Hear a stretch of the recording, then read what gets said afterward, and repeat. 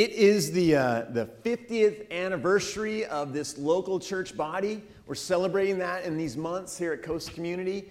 And this church has been around in Santa Barbara for 50 years. It's pretty amazing. It's miraculous, really. It's quite awesome.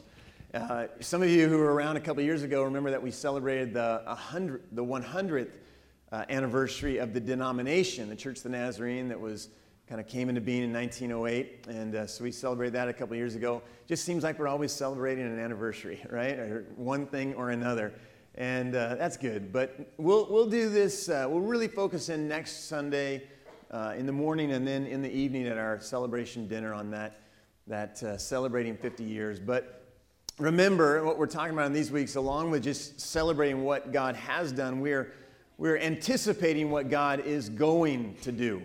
And whether it be the next 10 years, 25 years, 50 years, 100 years, whatever it might be, that the Lord would give us the opportunity to serve Him in this place, we want to be ready. And we want to go with Him and walk with Him into that future. And so we're talking about, in these weeks, our core values. And we're thinking about our core strength as a church. And we've been talking about, as the core muscles of a human body, as they grow stronger, those abdomen and lower back and pelvic and deep spinal muscles, as they grow stronger, they kind of set the foundation, right, for the human body and the other muscles and the rest of the body to function as it's supposed to, and to function for the length of time that it is supposed to and designed to. And so we're saying the same thing about the church. As we strengthen the core of our church, as we strengthen the essence, or who we are at the very core of who we are, then we believe too that we can lay a foundation that we can continue to grow stronger in and become all that God would have us to be in the time and for the season that He would have us to do that. So talking about the core values, and so far we've looked at 2, and today we look at the final one. So if this is nice, a little 3-part sermon series. If hasn't really been working for you, then today we're done with it. But if it has been working for you, then we're building up to the third, and ultimate one today here. So the last couple weeks we looked at these. Maybe before you put them up louder, let's take a little quiz. The first one is I heard it. Some of you were in Carpinteria last night. You got a refresher course. We are a Christian people, all right? You can put that one up. We are a Christian people. We talked about how we want to have right beliefs and we want to have right behaviors or right practices, but the most important part of what it means to be a Christian people is that we focus on the right person, Jesus Christ. He is the center. He is the well. He is the one that we come to draw that refreshment and that life, and that we just get closer and closer to and live out of His life. So we are a Christian people. The second one, don't put it up yet, we are a holiness. Hey, very nice. I had to check to make sure it wasn't up there yet, and you got it right. We are a holiness people. And so last week, remember, we talked about the optimism of God's grace that we can have.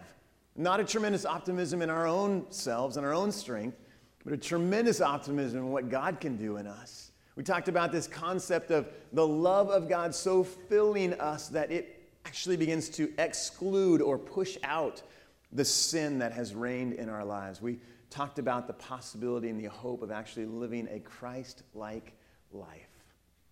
Beautiful. Hope you've been living into that this week. So we're a Christian people. We're a holiness people. And today we talk about the third. Does anybody know it? We are a missional people. We are a missional people. And again, this is the word that when I type it into my computer, it always comes up with a red line underneath it, which means Microsoft does not understand it to be an actual word. Spell checking, wanting me to change it. But no, I keep pressing on. It will be missional. We will be missional. And we want to keep pressing into that as well today. So basically, this just talks about what it means to be on a mission. We are people who, because we are Christian, because we believe in the possibility of holy living, we feel that it is just appropriate then to let our lives spill out in mission with and for God. In the core values of the Church of the Nazarene, we say it like this. It says, as Christian, holiness people, we embrace the mission of God in the world.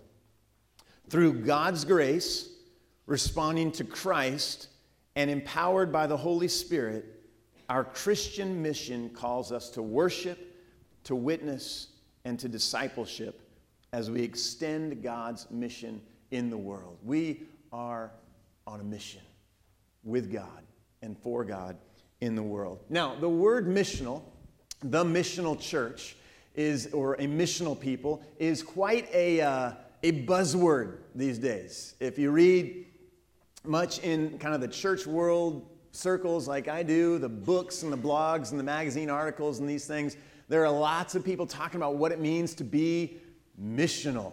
It may not be, a real word, but we have adopted it as one, and we have added all sorts of definitions and all sorts of ways of thinking about what it means to be a missional church. Some people just kind of think of it as being just another fad or another phase or just another program or kind of a different model of being the church. But you need to know that when we talk about being a missional church, we're really not talking about anything that is dramatically new, dramatically different. In fact, if you read the book of Acts, as we did in the adult Bible study this morning, you'll see that what it means to be a missional church is actually just to kind of return to the earliest church, the earliest believers, the earliest Christians, and how they were living out what it meant to be the people of God. And so we're thinking about what it means to be missional. But what that means is that it will require a shift in our thinking from a more traditional model, what the church has emerged to become, what the church has become in the years between the early church and now, a shift in our thinking from that model of church back to or into this new way of thinking about church. And so there's lots of different ways we could talk about this transition or this shift in thinking, but I just want to give you really quick just a few ideas that we can think about this as we move from being a traditional expression of church to more of a missional expression of church. One way we might think about this is moving from a maintenance mindset to one of movement.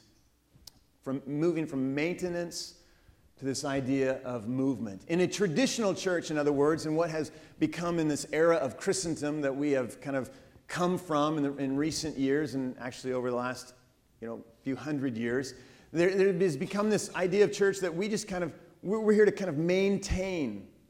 And a lot of that is we're here to maintain what we have, right? And maintain our property and our buildings, maintain our programs, maintain our income, maintain our reputation, maintain our staff and our pastors. It's just to kind of hold on to what we have and make sure that maybe we don't move forward, but at least we don't fall back. And really what this has produced is a lot of churches and the church in general as being just either holding pat or losing ground in our world. And so to be a missional church really means to think less about just status quo, maintaining, and instead a movement, being a part of the movement of God in the world. And we sang about that this morning. We can't remember the words now, but oh, Lord, we know that you're moving, is what the song said, the first song we sang this morning. So to be a part of a movement is to think about how God is stirring, how God is working in the world, to identify the different places where he is doing new things and fresh things, where fresh work is kind of rising up. And as a church then, to not be so concerned about holding the status quo, but instead tapping into the movement of God. Where does it work and where it is showing up? So moving from maintenance to movement. The second one we might think about is this idea of moving from attraction, a model of a church as being kind of an attractional model, from moving from attraction to incarnation, from attractional to incarnational. And this is really kind of thinking about a church. The attractional model might be kind of a model of a church as a come and see, right? Come and see what we're all about. And so we want to have a really nice worship service. And we really want to have lots of things going on here at the church for people. And so come on and check us out. And we'll invite you, and you come and see what's happening here in this place. And we really want to attract you to come and check out what's going on here. Instead, a missional church will think about, instead of being come and see, we think about maybe going to be the hands and feet of Jesus in the world. And so when we talk about incarnation, remember the meaning of incarnation. Jesus came and became flesh. God became flesh in Jesus. He came to our turf. He came to where we are. He came to experience our life, and he came to serve us in that place. And so like him, we too, as missional people, want to go to where hurting people are, to go to where the needs are, to go to where brokenness is, and to minister in that place. One person said it like this: instead of kind of presenting Jesus, it's like, come and see, we'll present Jesus to you. He talked about representing Jesus, or representing Jesus in the world in which we live. So another model that we might think of, moving from attraction to incarnation. And the last one that I just want to mention briefly is this idea of moving from programs to people. Moving from programs to people. And a traditional church might just really focus on having a different program for each person in the family, right? You know, or whatever place in life you might find yourself. We want to have a specific program just for that. And maybe these programs in certain churches have become so we can just kind of keep the church folks happy, right? So they'll keep coming. We want to keep you happy. Or we just want to keep you entertained, right? And so, you know, you'll keep coming so we can maintain, see how this all ties together. But a missional church would be less about just having programs, just for the sake of having programs, and will be all about investing and pouring into people, whatever that means, and helping them to grow in discipleship, to grow in their growth, to become equipped, to be trained, to be taught, to be led, to be nurtured, to be released into ministry. And whether that's from the age of a child to our oldest attender or member, it'll mean pouring into that person where they are and helping them to fully become all that God designed them to be.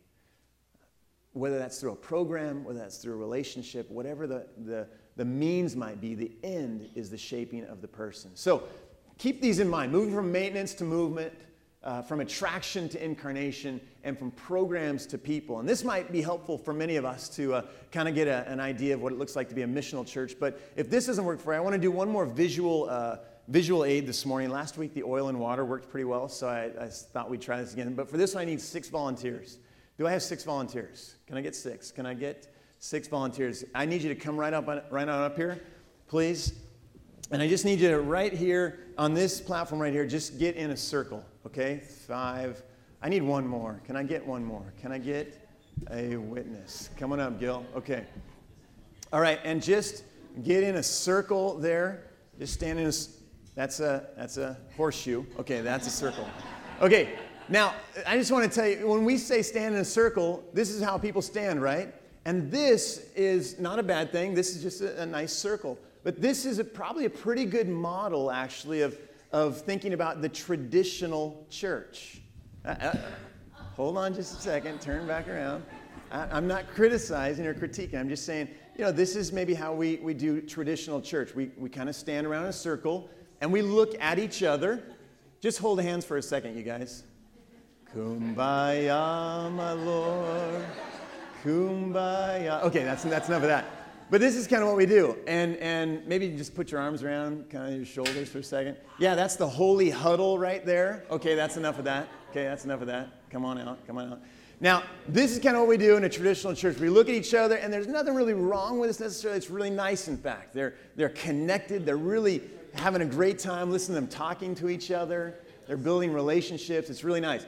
But now there are other ways that we might think about. They're touching each other's heads and everything. But there are other ways that we might think about doing church, right? And they began to do it just a minute ago. So what's another way that we might stand in a circle to demonstrate how we might live as a church? All right. So look at this one. Now, this is another example of how many churches kind of model themselves or form themselves. And they're outward looking, right? They're geared towards the people all around them and seeing what's going on and seeing the people and the needs and the concerns. But I got to tell you, if for these people standing in this circle, how do you feel right now? You feel maybe a little ostracized, a little awkward. You're wondering what's going on behind you. And when we did this last night in Carpinteria, when we got in this circle like this, they all started talking to each other, you know, but are not to each other, about each other. And very distinct and separate and almost kind of, you know, disconnected. And so while this is a learned behavior, and there's a lot of churches that kind of operate in this method, I'm not sure that this is perhaps the most biblical or most appropriate or most helpful method of church either. So is there another way that you can think of that you might stand in order to kind of best exemplify the church.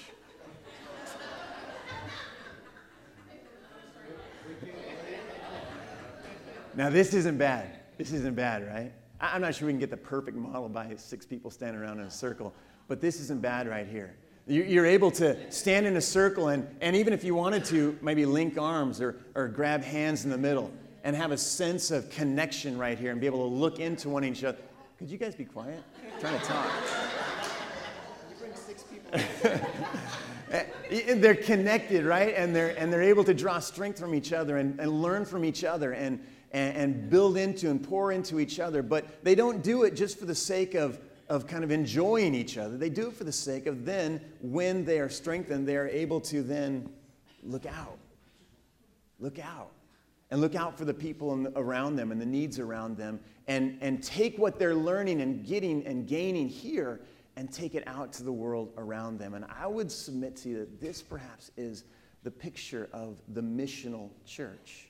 So if maintenance to movement, attraction, incarnational, and programs to people don't work for you, then maybe this picture of the circle will speak to you. All right, you guys can have a seat. Let's give them a round of applause. Keller. Well done, my friends. Well done. So, the missional church, the missional people, this is what we are becoming. There's another passage from the book of Colossians. We've been looking at this little book in the last couple of weeks. It's another passage from chapter 4 that I think speaks very well to what it means to be a missional people. And it begins to lay the groundwork, the framework for how we can become, and not only us, but every church and every Christian person can become more and more moving in this missional direction and transitioning and shifting our ways of thinking to get back more in line perhaps with the earliest expressions of what it meant to be the church. And this is from Colossians chapter 4. I just want to read it to you, but I'd love to have you stand with me as I do. And actually it'll be on the screens and it's kind of short, so let's just read it together. Can we do that?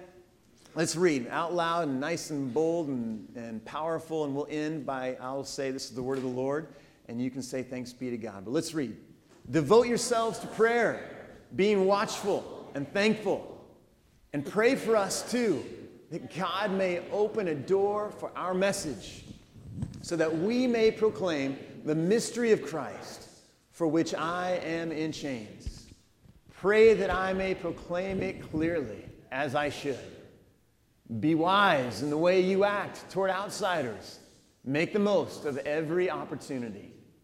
Let your conversation be always full of grace, seasoned with salt, so that you may know how to answer everyone.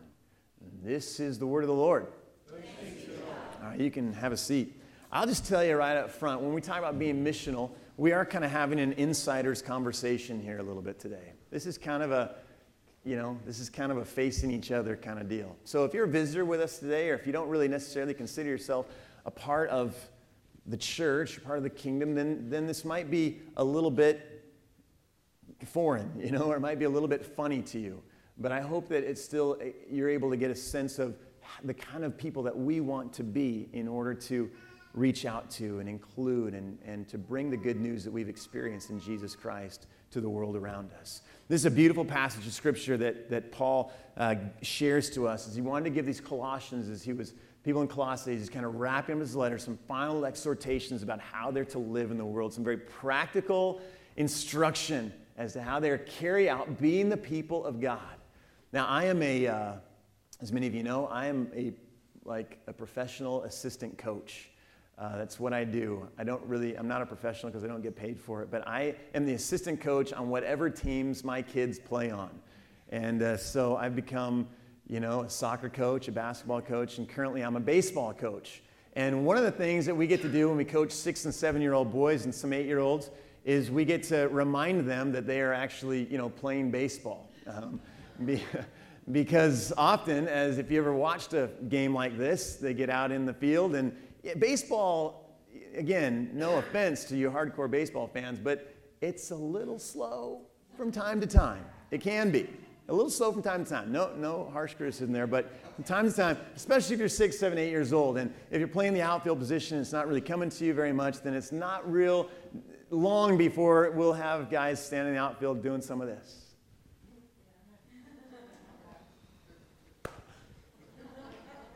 A train. A bird. An interesting piece of grass. Whatever it might be, right? And so one of the things that we are constantly hollering, I was going to say screaming or yelling, those don't sound very nicely, but that's what we do. And one of the constant things we're saying to these boys, especially when they're out in the field, is get in the ready position.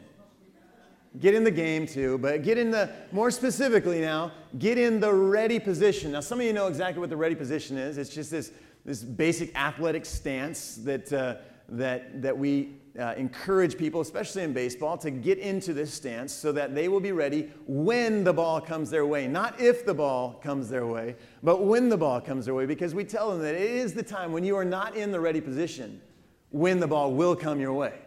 And so you got to be in the ready position. And there's lots of different ways that we can begin to think about this and different things that they need to be doing. But it is so easy for kids to lose their focus, and so we're constantly yelling this instruction to them. Get in the ready position. Now, as I began to think about, as I was actually bouncing back and forth this week between assistant coaching and sermon preparation, I began to realize that in this text from Colossians, there are some very interesting, really that Paul is giving some clear instruction for the people in Colossae and for us today as to how we are to get into a sort of ready position for mission.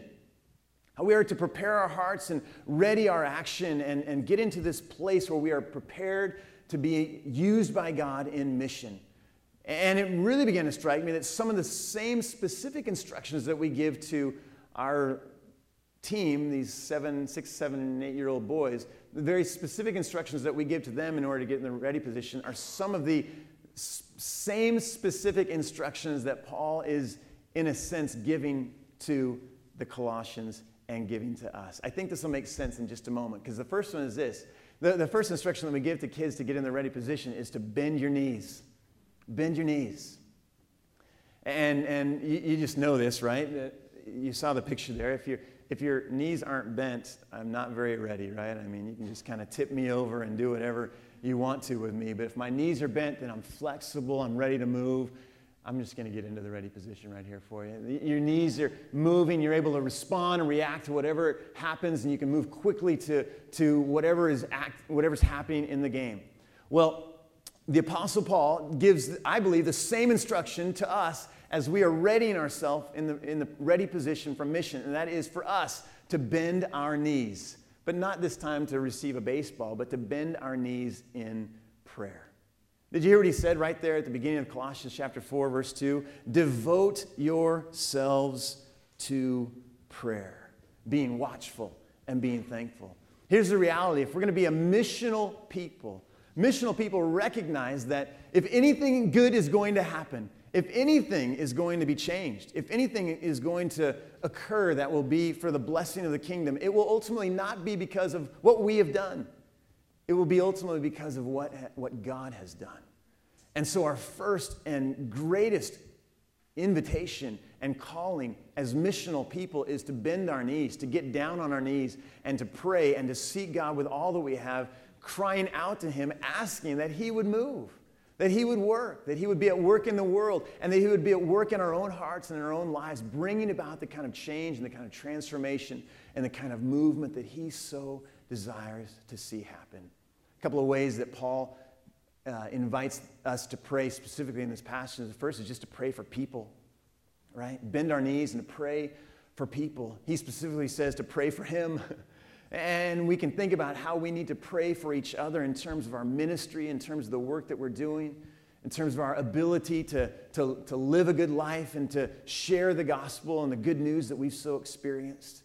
We need to pray for one another. You know, when you pray for each other, I invite you not only to pray for the needs that you're facing, for the crises and for the urgent problems that so many of us are facing from day to day, but would you remember to pray for each other in terms of each other's ministry and each other's effectiveness and each other's mission involvement in the world in which we live? I mean, just look around at each other for a minute. Remember who you're worshiping with here. And remember that each of us have a separate context and a unique place where God has placed us, where God has sent us. unique setting, unique context. And I don't know about you, but I know in the context that God's placed me, I need your prayer.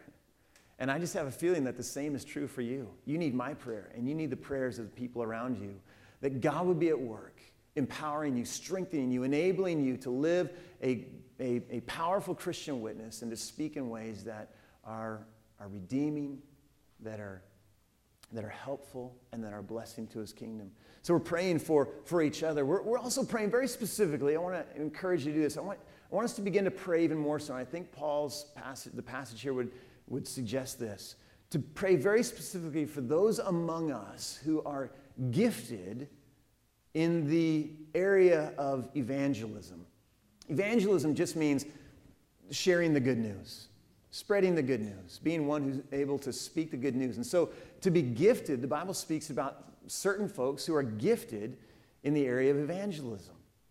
And that these people are in themselves gifts to the church. And among us this morning, we may not even know it. In fact, we probably don't know it. All of the folks here who are gifted as evangelists. But I would encourage us to begin to pray on bended knee. This is what missional people do, by the way, to pray on bended knee for those among us who are gifted in the area of evangelism, to become aware of their gifts and to be strengthened in them and to be sent out in them to live out and express that gift of evangelism, because we need you. We need you desperately if we are to live out and be the kind of missional people that God is inviting us to be. We're praying for people. I remember, many of you remember Terry Barker. Terry's a missionary, and he is in the Horn of Africa, Sudan, Ethiopia, Somalia. He lives here in the United States now, but goes over there and resources ministry teams. When Terry was here to speak at our church a couple of years ago, he was here, and it was kind of in between that time between Sunday school as it's wrapping up and when church is starting around 10 o'clock, and it was kind of in that in-between time. People were in their Sunday school classes still, and Terry was somewhere. I don't know what he was doing, but his bag was in the back of the church. I remember there, and suddenly his alarm started to go off on his iPhone, and it just was going off. And I don't know, I don't have an iPhone, but this alarm would not stop. And so I reached into his bag. I felt a little bad for doing that, but I reached in because it was bothering the Sunday school class, and I picked it up, and I started walking around with this alarm going off, and I'm like looking for Terry. Where are you, Terry? And he was hiding somewhere. I couldn't find him, and it was bothering the whole morning. And then finally I found him. I said, Terry, turn your alarm off, dude. Fix this problem. And he's like, oh, I'm really sorry about that, James. And then he turned it off, and I said, well, why do you have your alarm set for 9 in the morning, 9:30? And he goes, well, actually it's set for 9:38 because Matthew 9:38 says, pray that the Lord would send more workers into the harvest. And he set that alarm on his phone so that every morning at 9:38 it would go off, and he would be reminded to pray. Because in the Horn of Africa, the Christian church is erupting, it's exploding. There are new believers coming every day to Christ, new people coming to Christ every day. And his greatest prayer at this time in his life was, and I think is, that God would send more workers into the harvest field. Because you remember the verse just before that, the fields are ripe for harvest. I believe that that's not only true in the Horn of Africa, but that's true even in Santa Barbara and Carpinteria. And that our greatest need then is for workers in the harvest. So let's be praying, not only for this, we're praying for people, we're also praying for open doors and open hearts, right? And he makes that very clear in that passage. Pray for me that there would be an open door for my message. And let's continue to pray not only for ourselves, but let's pray for the environments that we're stepping into, our work and our relationships in these different places, that there would be open doors for us simply to be able to live who we are and to be able to share about what Jesus has done in our lives. There to be not only those open doors, but there be open hearts, ready to listen, ready to receive, maybe even ready to respond to what God might be doing in their lives as well. So bend your knees, praying for people, praying for open hearts and open doors. Second instruction we give to the kids is not only bend your knees, but stay on your toes. Stay on your toes. Bend your knees, stay on your toes. Now, this is for the ballerinas in the room. This is not on point. This is not, those toes. This is like the balls of your feet where you're just kind of ready and up on, and you're again, you're ready to move, and you're ready to respond, and you're ready to react. And so you're up on the balls of your feet. If you are on your heels, again, I'm a target, right? If you're on your heels, you are easily just set off balance.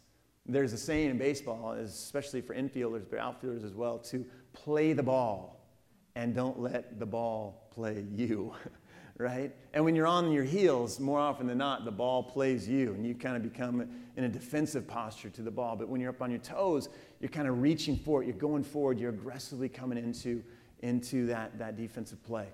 So stay on your toes. I think Paul's wanting to say the same thing to us in terms of what it means to be missional people. Stay on your toes. Listen to what he says there again in this chapter 4. He says in verse 5, be wise in the way you act toward outsiders. Make the most of every opportunity.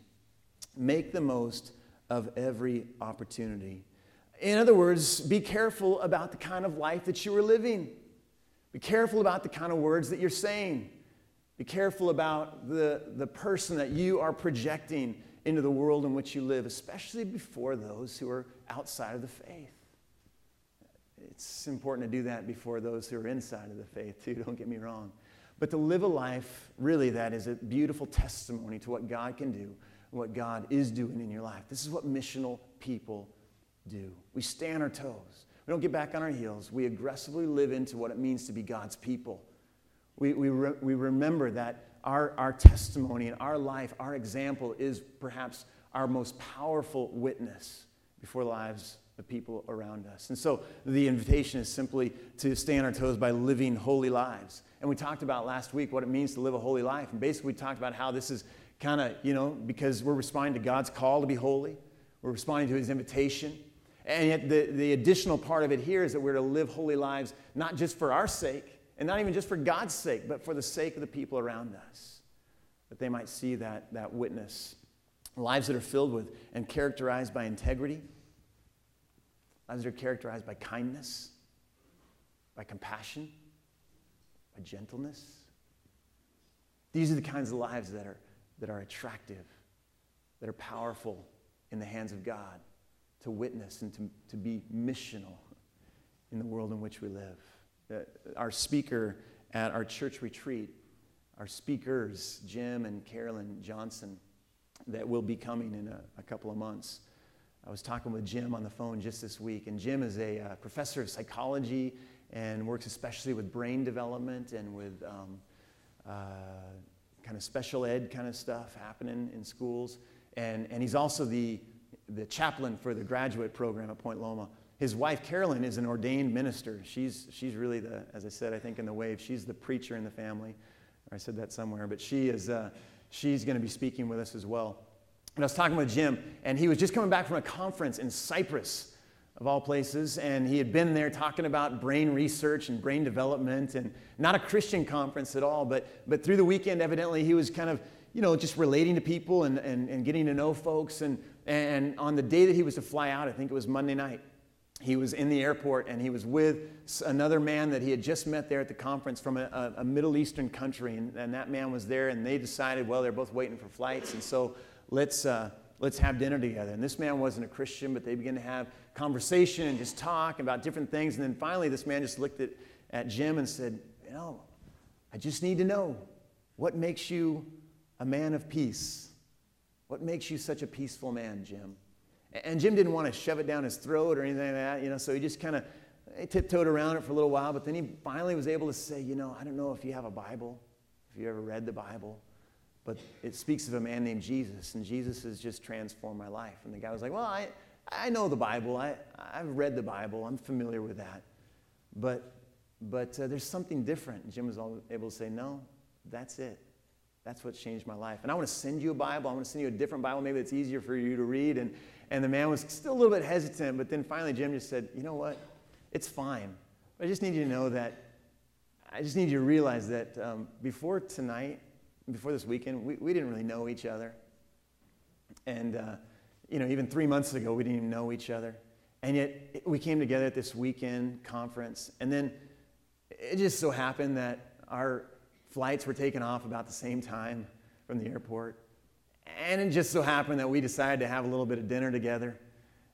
And then it just so happened that you began to ask me some questions about why my life is different. And it just so happened that I was able to talk to you a little bit about who Jesus is. And the man looked back at Jim and he just kind of said, "We're not here by accident, are we?" And Jim was able to say, "No, I don't think we are." And I look forward to continuing the conversation.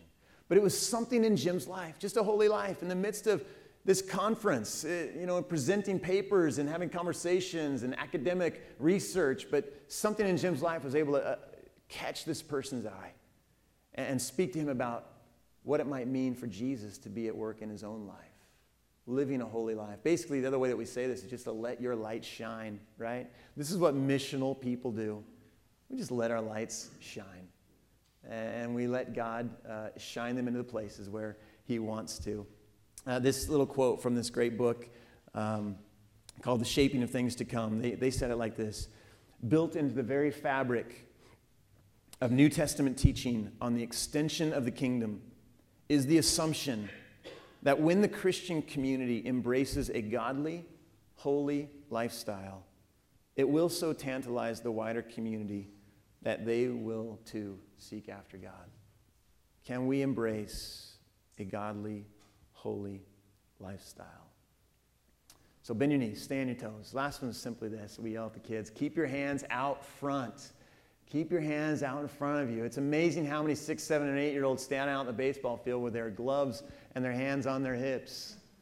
Or this number right here. You know what happens when you stand like this in baseball and the ball comes to you? It pops you in the forehead. And those third basemen especially, they stand up close. And so we tell them, keep your hands out in front of you. You got your knees bent, you're on your toes. You don't have to, or they even do this one. This one's pretty typical, right? Put your glove and your hands on your knees like this. And maybe that's how many of us learned it. And yet your glove facing this way and the ball comes at you, not going to work so well. So to turn it this way and be ready for where the ball as it comes to you. Keep your hands out in front of you. I think Paul wants to say the same to us as the Christian community as we seek to be God's missional people in the world. That's to keep our hands out in front of us. And what I mean by that is to keep our hands out in front, being very receptive to all sorts of folks who God might bring our way, God might intersect our lives with, whatever their past history, their baggage, their needs, their concerns, their ethnic background, their tribe, their language, whatever it might be, that we would have hands out ready to receive them, and that we would also have hands that are out extending, reaching, looking for, pressing out into those places where there is hurt, where there is brokenness, where there is great need. Keep your hands out in front. And the way that Paul talks about this simply there in verse 6, let your conversation be always full of grace, seasoned with salt. Paul says to let our interaction, to let our being with people be filled with the grace of God. We have so experienced the forgiveness and the love and the power of God. He says to let that now translate into and through you to the relationships of the people around you. In your communication, in your interaction, whether it be with a perfect stranger, with someone that you've known for quite a while, to let that be poured out of your life, to be seasoned with salt, to enhance their lives, to build into their lives, to add flavor to their lives, and at the same time perhaps to make them a little bit thirsty. So what does this look like? What does it look like to keep our hands out in front? Well, very simply, it means to build friendships. Missional people are all about building friendships. And I didn't say the word building relationships on purpose, because I think it's one thing to say, I'm going to build relationships, and I think it's another thing to say, I'm going to build friendships with people. Because building relationships can kind of be a vague, kind of general, yeah, we have a relationship. Whereas building a friendship is something very specific, very concrete, very able to define. And when I'm talking about friendships, I'm talking about authentic, caring, compassionate, genuine friendships. I'm talking about not just for the sake of getting people to come to church friendships. I'm talking about friendships that have really no ulterior motive behind them at all, except simply to be friends. I have to admit that I've built a few friendships over my life with ulterior motives. Many of my wife's friends, for example, when we were in college, I, get to them, and I can get to her. Yes, amen. Nothing like that here. Has anybody ever built a friendship with you for an ulterior motivation? Anybody ever? I mean, have you ever been, I want to be your friend. I really just want to use your car, or I want to be your friend. Can I have some of your food, or borrow your clothes, or whatever it might be. And it happens all the time. And we do it all the time as well. I hate to say that, but often we build these friendships with different motivations in mind. Well, when Paul's talking here, when I'm saying here, missional people build friendships with no other motivation in mind than to just be a friend. Just be a friend. Just care for, be compassionate, be kind, be generous, be loving. Care about the person, invest and be interested in their lives. Enjoy friendship. And then what a missional person does is we build friendships, and then we just simply trust God to be at work in that friendship, however he wants to. We don't go into it with this motivation, I'm going to get them to church, or I'm going to get them to do this or that. And we just go in to be friend, and we let God be the one who brings about whatever transformation, whatever results he would want to bring about. Remember when he called the disciples to be fishers of men, right? He said, come, follow me, I'll make you fishers of men. He remember how the fishermen in that day fished, right? They didn't have a single line that they cast out from the dock. That was not the kind of fishermen that Jesus was raising up. How did they fish? With nets, right? They just threw their nets out. And then they just brought them in. And whatever was there is what was there. I think our instruction here is very much similar, if not exactly the same. Cast a net. Throw a net out there. Be friends. A network of friendships. Every social network that you can think of. I guess including Facebook.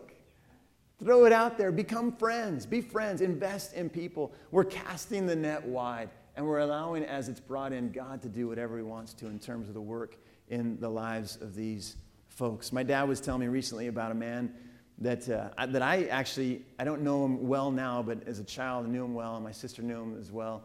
Jim and Betty Cox, and they're in pictures of my childhood throughout my childhood photo album. They're all my birthday parties, and they're giving me presents, and they were obviously a very significant part of the church that we were in, that my dad was pastoring when we were children. And the story about Jim and Betty Cox, though, is that Betty Cox started coming to that church for one reason or another. She just sensed the Lord leading her life. She came. But Jim was a holdout and just wasn't really interested at all.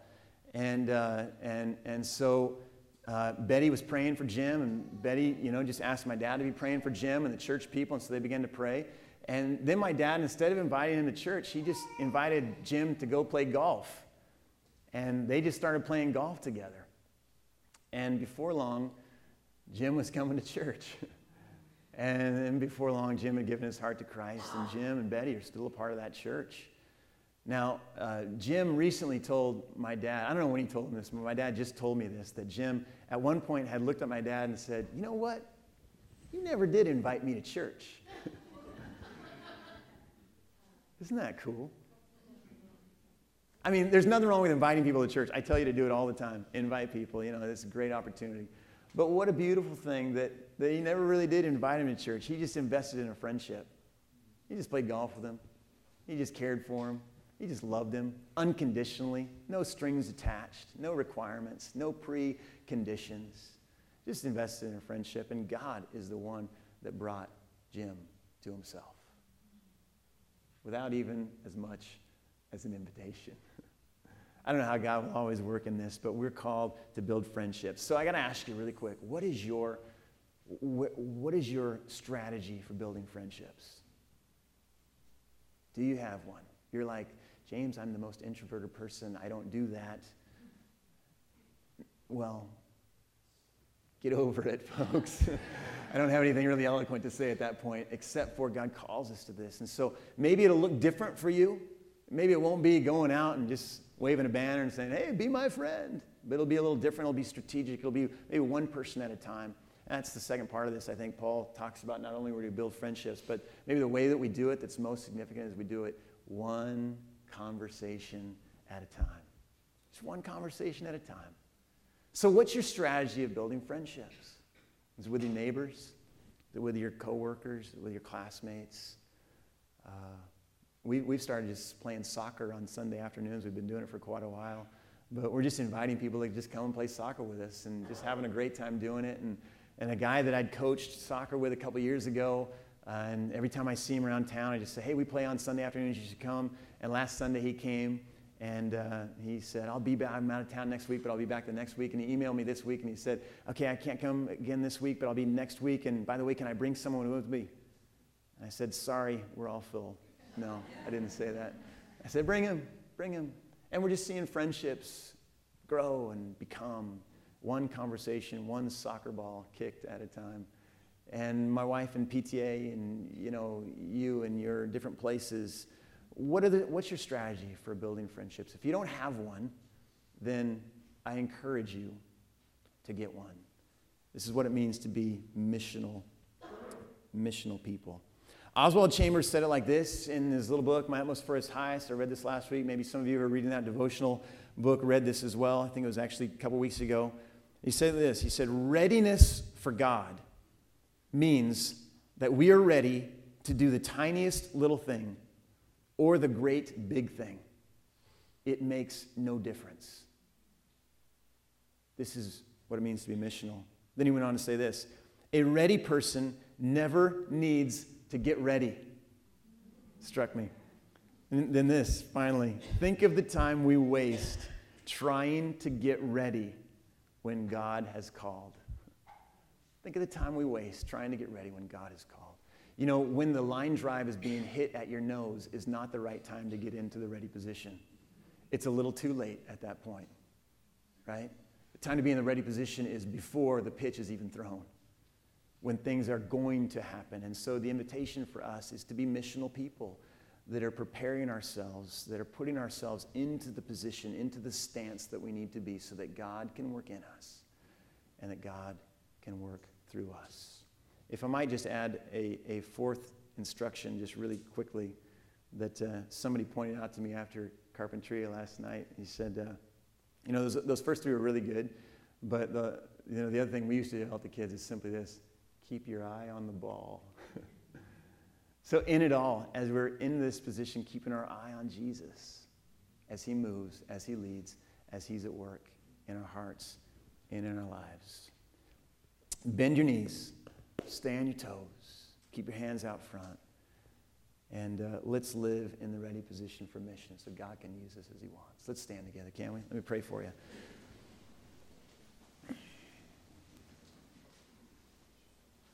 Dear God, thank you that you are a God who is not static. You are not satisfied with the status quo.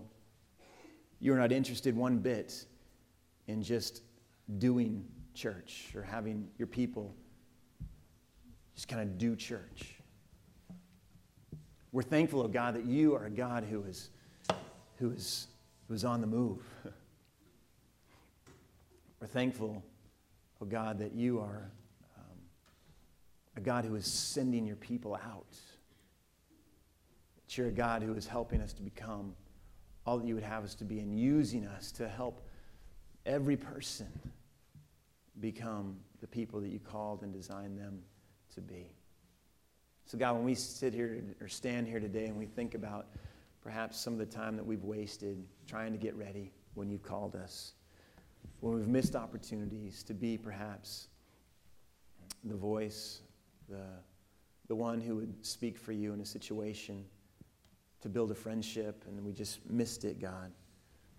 We're praying and we're believing right now that you can help us, God, to move ourselves, both individually and as a church body, into this new stance, this new shift of thinking, this way of being as a people that is ready to be used by you. in new and fresh ways. God, I pray that you would, as a church, that you would send us to our knees. And not just even call us or invite us, but you would just send us, oh God. That we would recognize to be missional people that it all starts with you. And our greatest need is to get aligned with you and to call out to you. And that we can do that through prayer. God, I pray that you would help us to recognize that the holy lives that you've called us to are not just for ourselves, not just so that we can pat ourselves or each other on the back and say, look how holy you are. It's so that we might live holy lives before people who are maybe discovering things about you and looking for folks whose lives are matching up with the words that they say. What an uncommon characteristic in the world in which we live. And how powerful a testimony and a witness it can be. God, I pray that you would help us each, even this week, maybe even this very day, to live with our hands out in front, looking, reaching, ready, receptive to those people that you might bring across our path, giving us the opportunity to not only engage in conversation, but to build friendship and to watch how you might work, not on our timetable, but on yours, to bring those folks closer and closer to you. We're just so thankful, God, that we can be of use to you some way. So may we be ready today in our hearts and in the lives that we lead. We pray this all in your name. Let's sing together, can't we?